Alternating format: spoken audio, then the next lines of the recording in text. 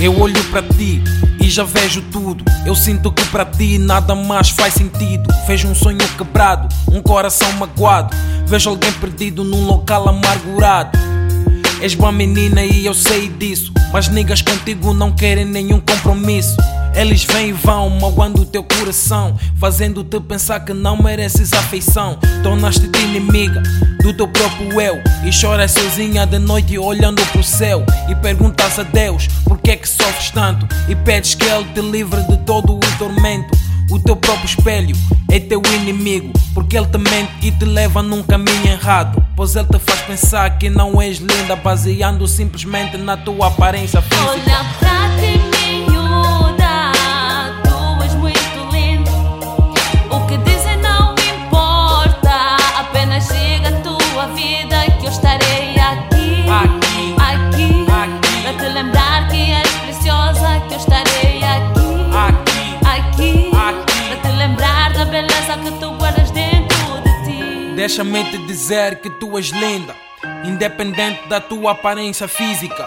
Se és magra, gorda, alta não importa, pois para mim sempre serás esbelta.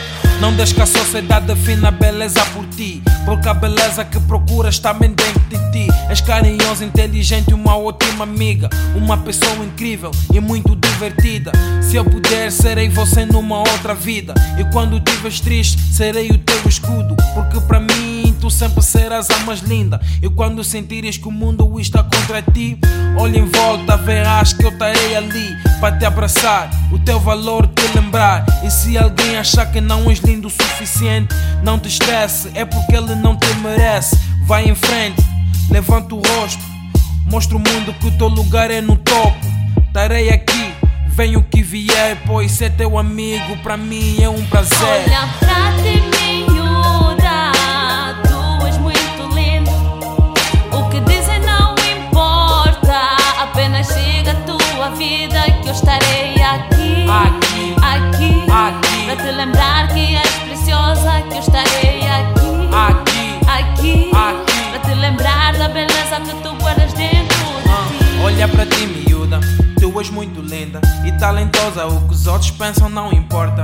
Podes não acreditar, mas deixa-me te falar que tu és linda, independente da tua aparência. Olha pra mim, miúda, tu és muito linda e talentosa. O que os outros pensam não importa.